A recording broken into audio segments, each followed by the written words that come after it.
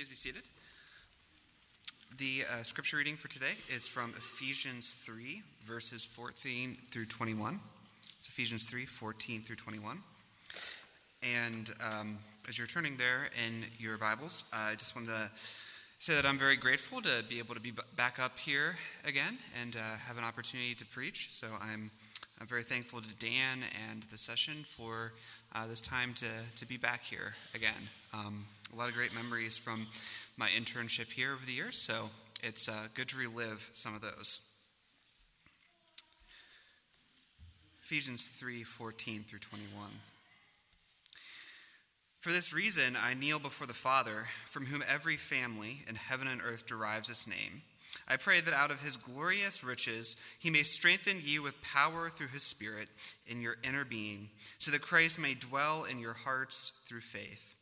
And I pray that you, being rooted and established in love, may have power, together with the Lord's holy people, to grasp how wide and long and high and deep is the love of Christ, and to know this love that surpasses knowledge, that you may be filled to the measure of all the fullness of God.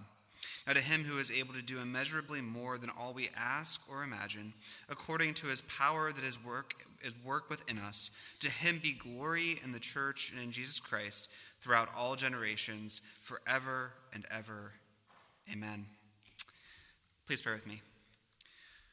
God our Father, we're thankful for this word that you speak to us this morning. I pray that through your Spirit's presence within us, that we would hear you speak to us, that we would not only hear it, but that it would enter into the very recesses of our soul, that we might be drawn into a closer relationship with you, that we might be transformed as people, and that we might learn to love you, our God, evermore.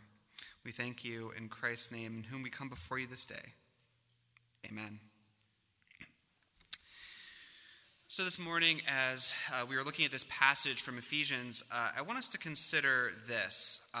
What would it mean as people of God to have a strength that is capable of surmounting whatever circumstances that we might face? In the midst of the ever-varying conditions of this life, how can we continue to possess a sense of peace and joy in the midst of those troubles?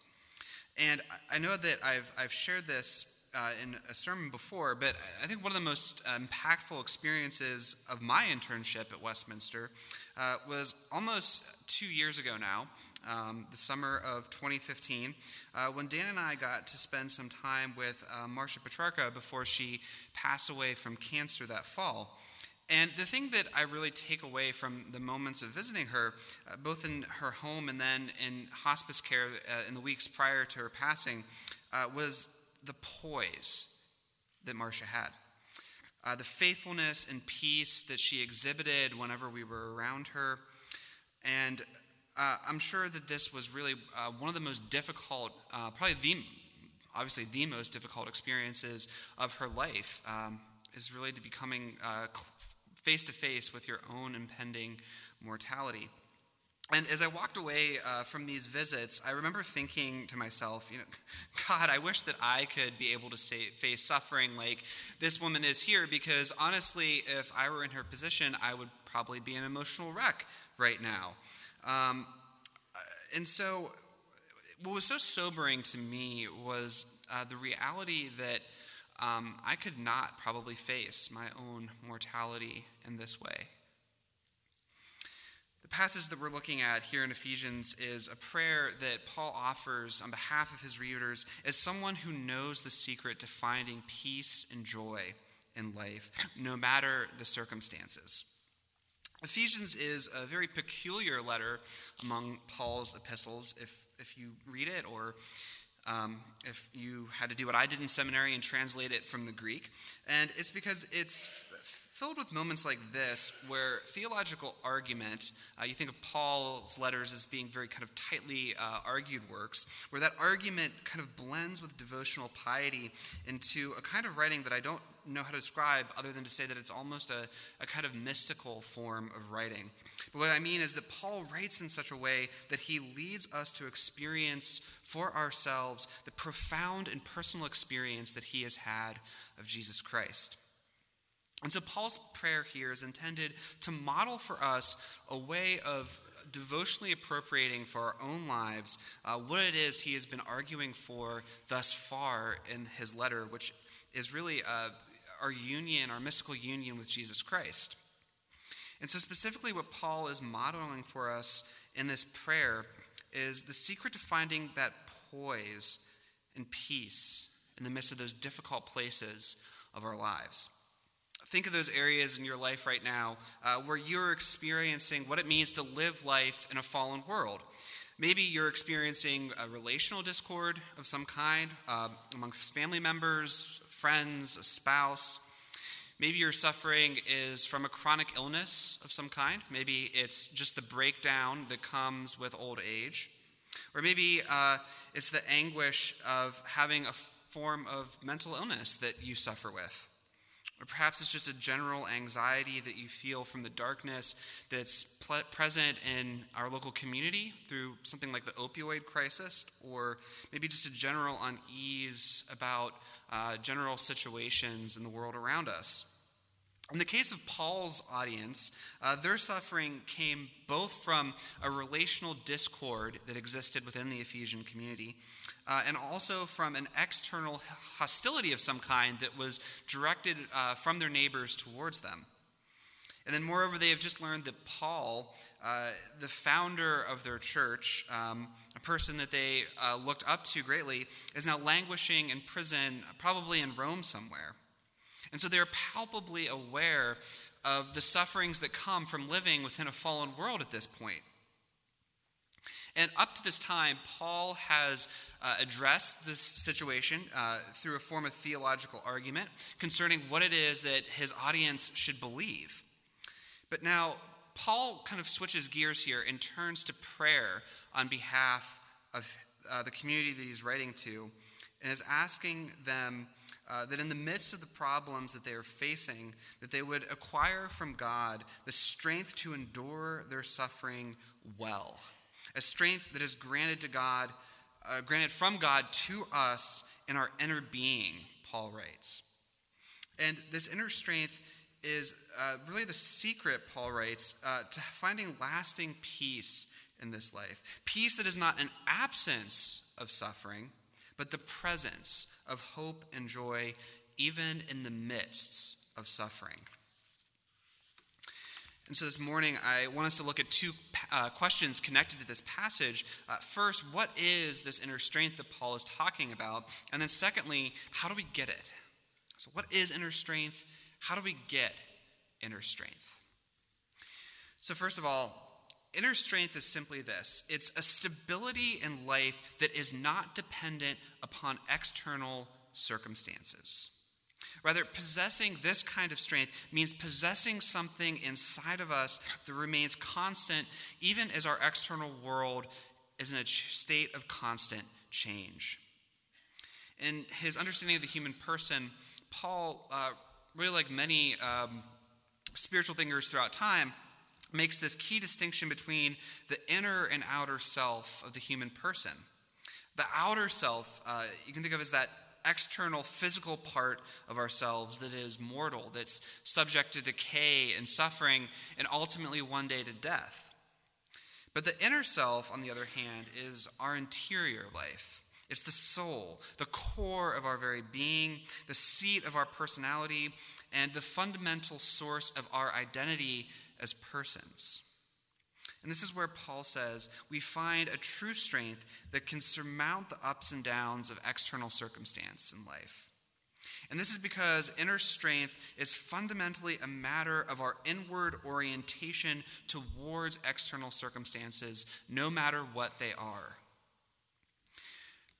But unlike other spiritual teachers throughout time, and especially those in his own day, such as the Stoics, who said that inner peace comes from having a stiff upper lip approach to life, Paul teaches something radically different about the source of our inner strength.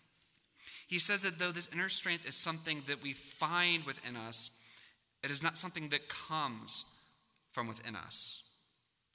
Rather, as Paul relates in 2 Corinthians 2, inner peace comes from the fact that although our outer nature is wasting away, our inner nature is being renewed day by day. Because, he writes, in these jars of clay, in our frail and mortal bodies, we possess an eternal treasure. You see, the gospel of Jesus Christ completely reorients your inner life by connecting it directly to a hope that transcends circumstances. This is what Jesus meant in the Sermon on the Mount when he taught his disciples not to lay up for themselves treasures in heaven where moth and rust destroy and thieves break in and steal, but instead to lay up for yourself treasures in heaven where neither moth nor rust destroy, and where thieves do not break in and steal. You see, everything that belongs to our outer selves is subject to change and decay, which means that everything in this life will eventually at some point fade and perish. Here's just one example.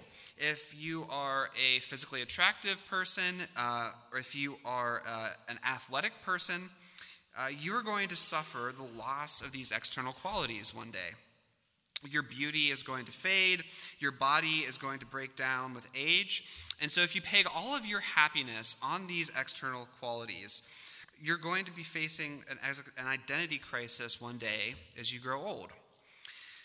If you want a good example of this, think about those existential struggles that professional athletes have when they reach that point where they're getting past their prime. For instance, whenever I was in college, I'm sure you remember this, there were those several seasons of the NFL where there was this annual circus regarding whether or not the great quarterback Brett Favre was going to finally stay retired or whether he would come back out of retirement for another season. And Favre, if you remember, he would retire at the end of one season, only to, at the very last minute, come back out of retirement at the end of the new season. And Favre candidly confessed, as this went on for several years and kind of became ridiculous, he confessed that the reason is that he couldn't stick with his decision to stay retired for the entire summer because he felt that he was compelled to play. He couldn't stand not to play. Even though his physical ability to actually perform on a professional level was rapidly diminishing from old age, he kept playing even though it was really painfully obvious in his last season that he was effectively a joke at this point. Because he couldn't reconcile himself to the idea of not doing the thing that had given his life meaning for 2 decades. You see, athletic stars like Favre place all of their happiness in their performance, and so they can't face living in a world where they have lost the ability to perform. And this is not true only of athletes with tremendous physical strength, but of any external quality that we ourselves might have, or any external object that we might possess. So much of our anxiety from life, if we really think about it, comes from the fact that we put all of our trust in these earthly treasures that we cannot rely on and which do not ultimately last. And so if you put your trust in any of these external circumstances, you're going to be constantly afraid of what will happen if they fade and perish, and you'll be absolutely broken and depressed when they finally do. One day, your mental faculties will begin to wane. Another person's star will rise higher than yours and overshadow you. Your accomplishments will be forgotten with time. Your relationships that you prize will pass away, right on down the list. But having a true inner strength means that your soul is not fixated on the transient, but on the eternal. We look not to the things that are seen, Paul says in 2 Corinthians, but to the things that are unseen. For the things that are seen are transient, but the things that are unseen are eternal. And because of this fundamental inward orientation of the heart towards the unchanging one, Paul can say that we are afflicted in every way but not crushed, persecuted but not forsaken, struck down but not destroyed. But what is the source of this inner strength? What does it mean to be fixed on the eternal? Well, Paul says here in verse 19 that it is out of the riches of God's glory that he will grant you to be strengthened with power in your inner being. Now, if you've been around the church for any length of time, particularly in Reformed circles like we are, the glory of God is a catchphrase that we use quite a bit. And as often the case with phrases that we use over and over again, we can maybe become insensitive to the meaning of that phrase. So what does it mean when the Bible talks about the glory of God? Well, in the Old Testament, the Hebrew word for glory is kabod, which literally translates as weight. And when used in a metaphorical sense, it means weightiness. It means a person's honor, their greatness, their significance, their splendor. And so when the Bible talks about the glory of God, it means the weightiness of God is the transcendent and holy one. Think about those moments for a minute when maybe you're standing before a majestic mountain, a magnificent sunset, and you're overcome with a tremendous sense of awe. Those kind of moments are an experience of glory because you find yourself face to face with something that is vastly meaningful and significant. So much so that the weightiness of that moment takes your breath away. And hence the glory of God is that infinite weightiness that he possesses, his supreme greatness, majesty, and splendor as the eternal one. And Paul gets at this idea of what it means for God to be the supreme glory in a way that might seem very strange for us. He describes God as the Father from whom every family on earth and in heaven is named. And maybe, if you've read this passage before, if we were reading it this morning, you kind of think, what does that mean? That's not the way that I usually think about God, as being the one who names the people on heaven and earth are named from.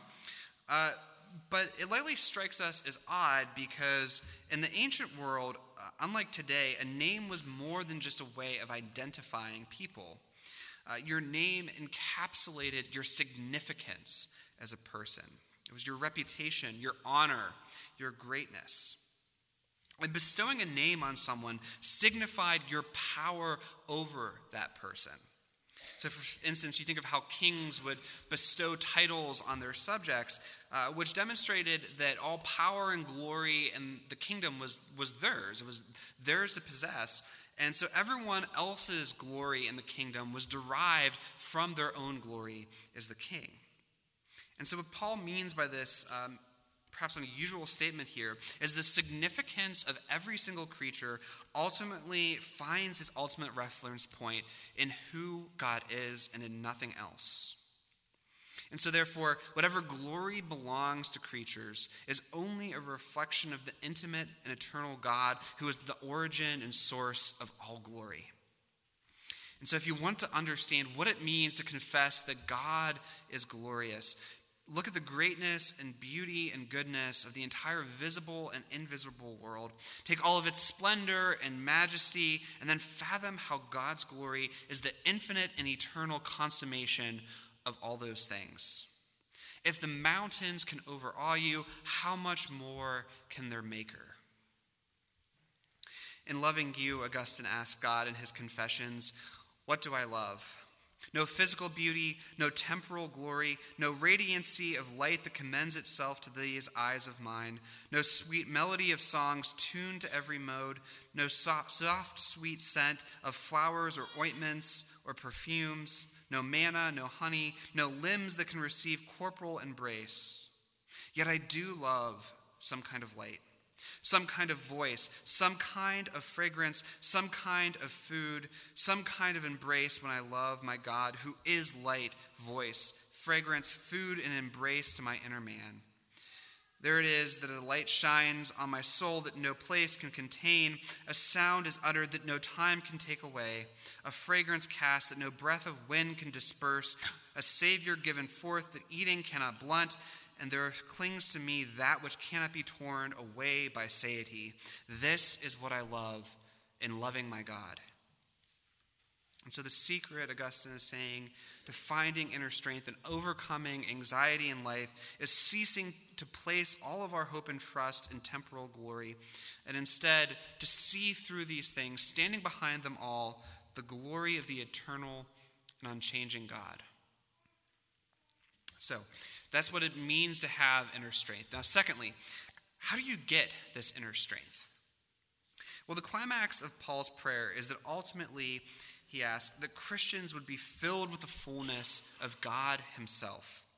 That is, Christians would be filled up with the plenitude of God's glory. His goodness, wisdom, and beauty and love would reside within their very being.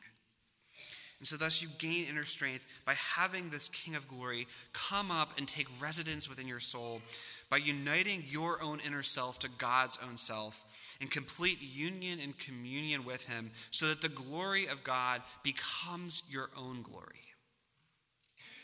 But that just begs the question, how do we connect our souls to God? How are we united to him?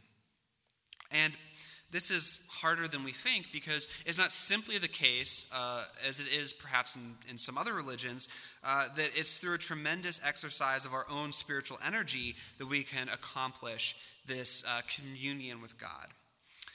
And that's because the problem is not simply one of how finite beings can connect with the infinite one.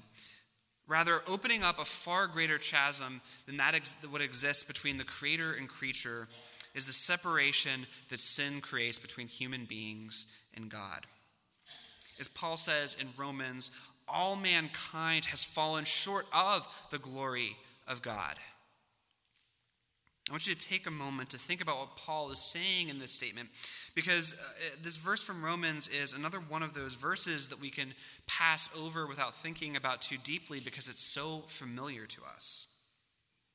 But what Paul is saying here is that human sin keeps us from experiencing the glory of God that we so desperately long for, effectively alienating us utterly from the source of all of our life's beauty and meaning. Calvin, in his Institutes of the Christian Religion, describes the experience of hell as the fearful consequence of being estranged from all fellowship with God, and not only so, but feeling that his majesty is averse to us while we cannot possibly escape from it. I think that we all have experiences of this kind on a smaller scale in relationship to other human beings. Think about those experiences you have where you meet someone who is an incredibly good person, very generous, and next to them you feel like you're the worst human being on the face of the earth. Or maybe it's someone who's incredibly, incredibly smarter than you, and you just feel like you're dumb. Is there a beautiful person in your life that makes you feel ugly? Standing next to perfection makes our imperfections all the more visible and clear. And we experience in those moments really what is the pain of judgment, the public acknowledgement of all the ways that we fall short when measured against greatness. And so accordingly, God, the greatest of all beings, has been called by some scholars of religion the Mysterium Tremendum. The Mysterium Tremendum, a Latin phrase which means the transcendent mystery that we tremble before in those rare moments when we are fully and painfully aware of the presence of the holy. Perhaps nowhere in the Bible is this kind of experience better portrayed than in Isaiah chapter 6, when Isaiah experiences a vision of God in his holy temple.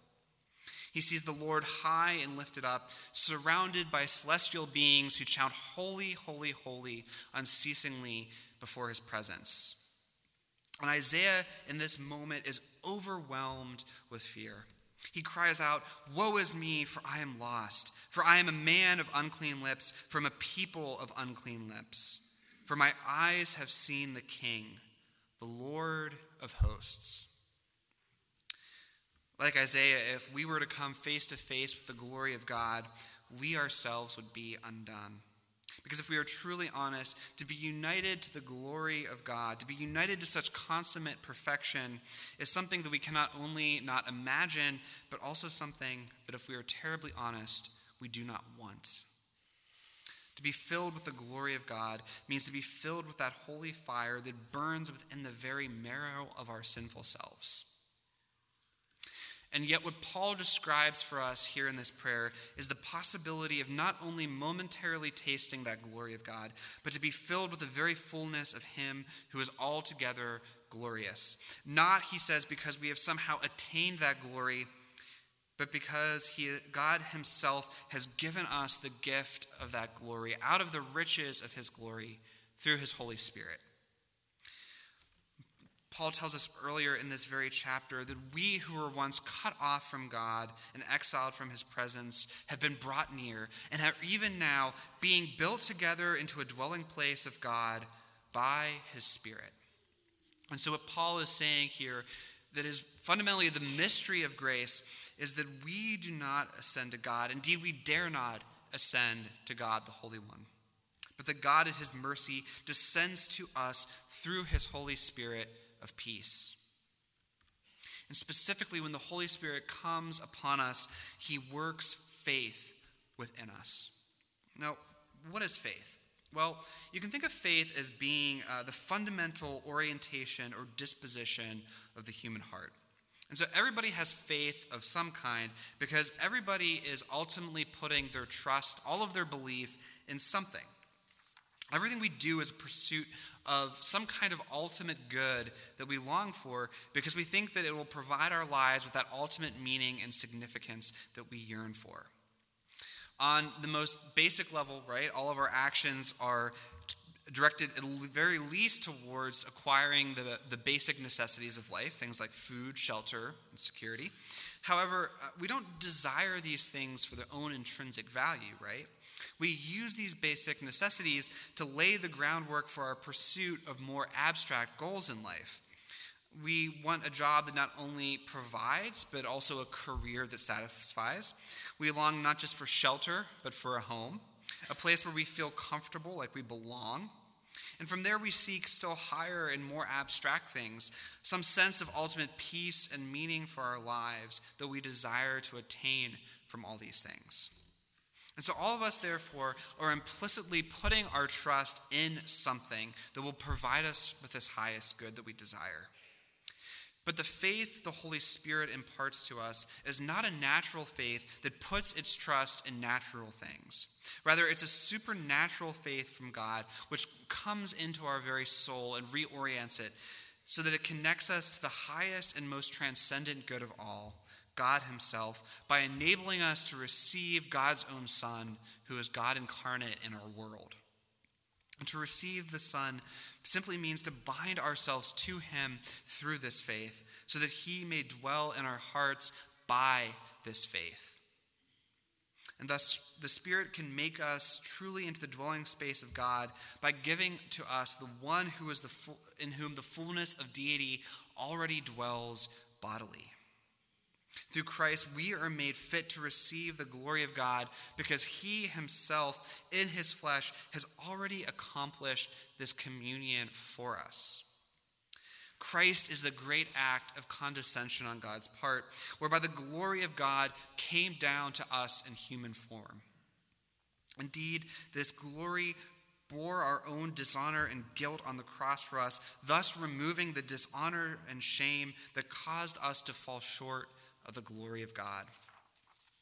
And therefore, through Christ, we come to know God as the God who has drawn near for sinners. Because of him, we experience God not only as the mystery before whom we tremble at the splendor of his holiness, but the one with whom we find ourselves pulled into an ever more intimate relationship with, not by our own desiring or choosing, but because of his. Through Jesus, the mysterium tremendum has drawn near to us, revealing God to be love itself, the majesty and splendor that is not only with us, but also for us. St. Augustine said that God is higher than our highest and yet more inward than our innermost self. In fact, the only metaphor that the Bible can find to do justice to this intimate relationship that we have with God through Jesus Christ is the metaphor of marriage. Just as a husband and wife become one flesh in holy matrimony, so we become one flesh with God incarnate through the bond of his Holy Spirit upon us. And because of his intimate presence in our lives, the knowledge of God that Christ imparts to us is not merely a doctrinal knowledge of a God who is far away, but experiential knowledge of him who is intimately close to us and whom we know in a deeply personal way in our lives. Through our faith, we grasp here, Paul says, the breadth and length and height of God's love for us in Jesus Christ. Indeed, Paul puts this reality in a way that is paradoxical. He says that when Christ dwells in our hearts by faith, we come to know that love of Christ that surpasses all knowledge. We know that which surpasses knowledge. That is, through Jesus Christ, we come to know that infinite knowledge of God's love for us, which is itself unknowable. The theologian John Murray once wrote, "It is necessary for us to recognize that there is what he calls an intelligent mysticism in the life of faith, of living union and companionship with the exalted and ever-present Redeemer. He communes with his people, and his people commune with him in conscious and reciprocal love. The life of true faith cannot be that of cold, metallic assent. It must have the passion and warmth of love and communion." And so our union with Christ is an intelligent mysticism, Murray says, because it does not involve a surrender of our mental faculties. That's the intelligent part. It's not irrational, but rather it's something that is hyper-rational. Our union with Christ is also mystical because it is an experience in which we can truly taste the love of God even while we are unable to fully comprehend its immensity.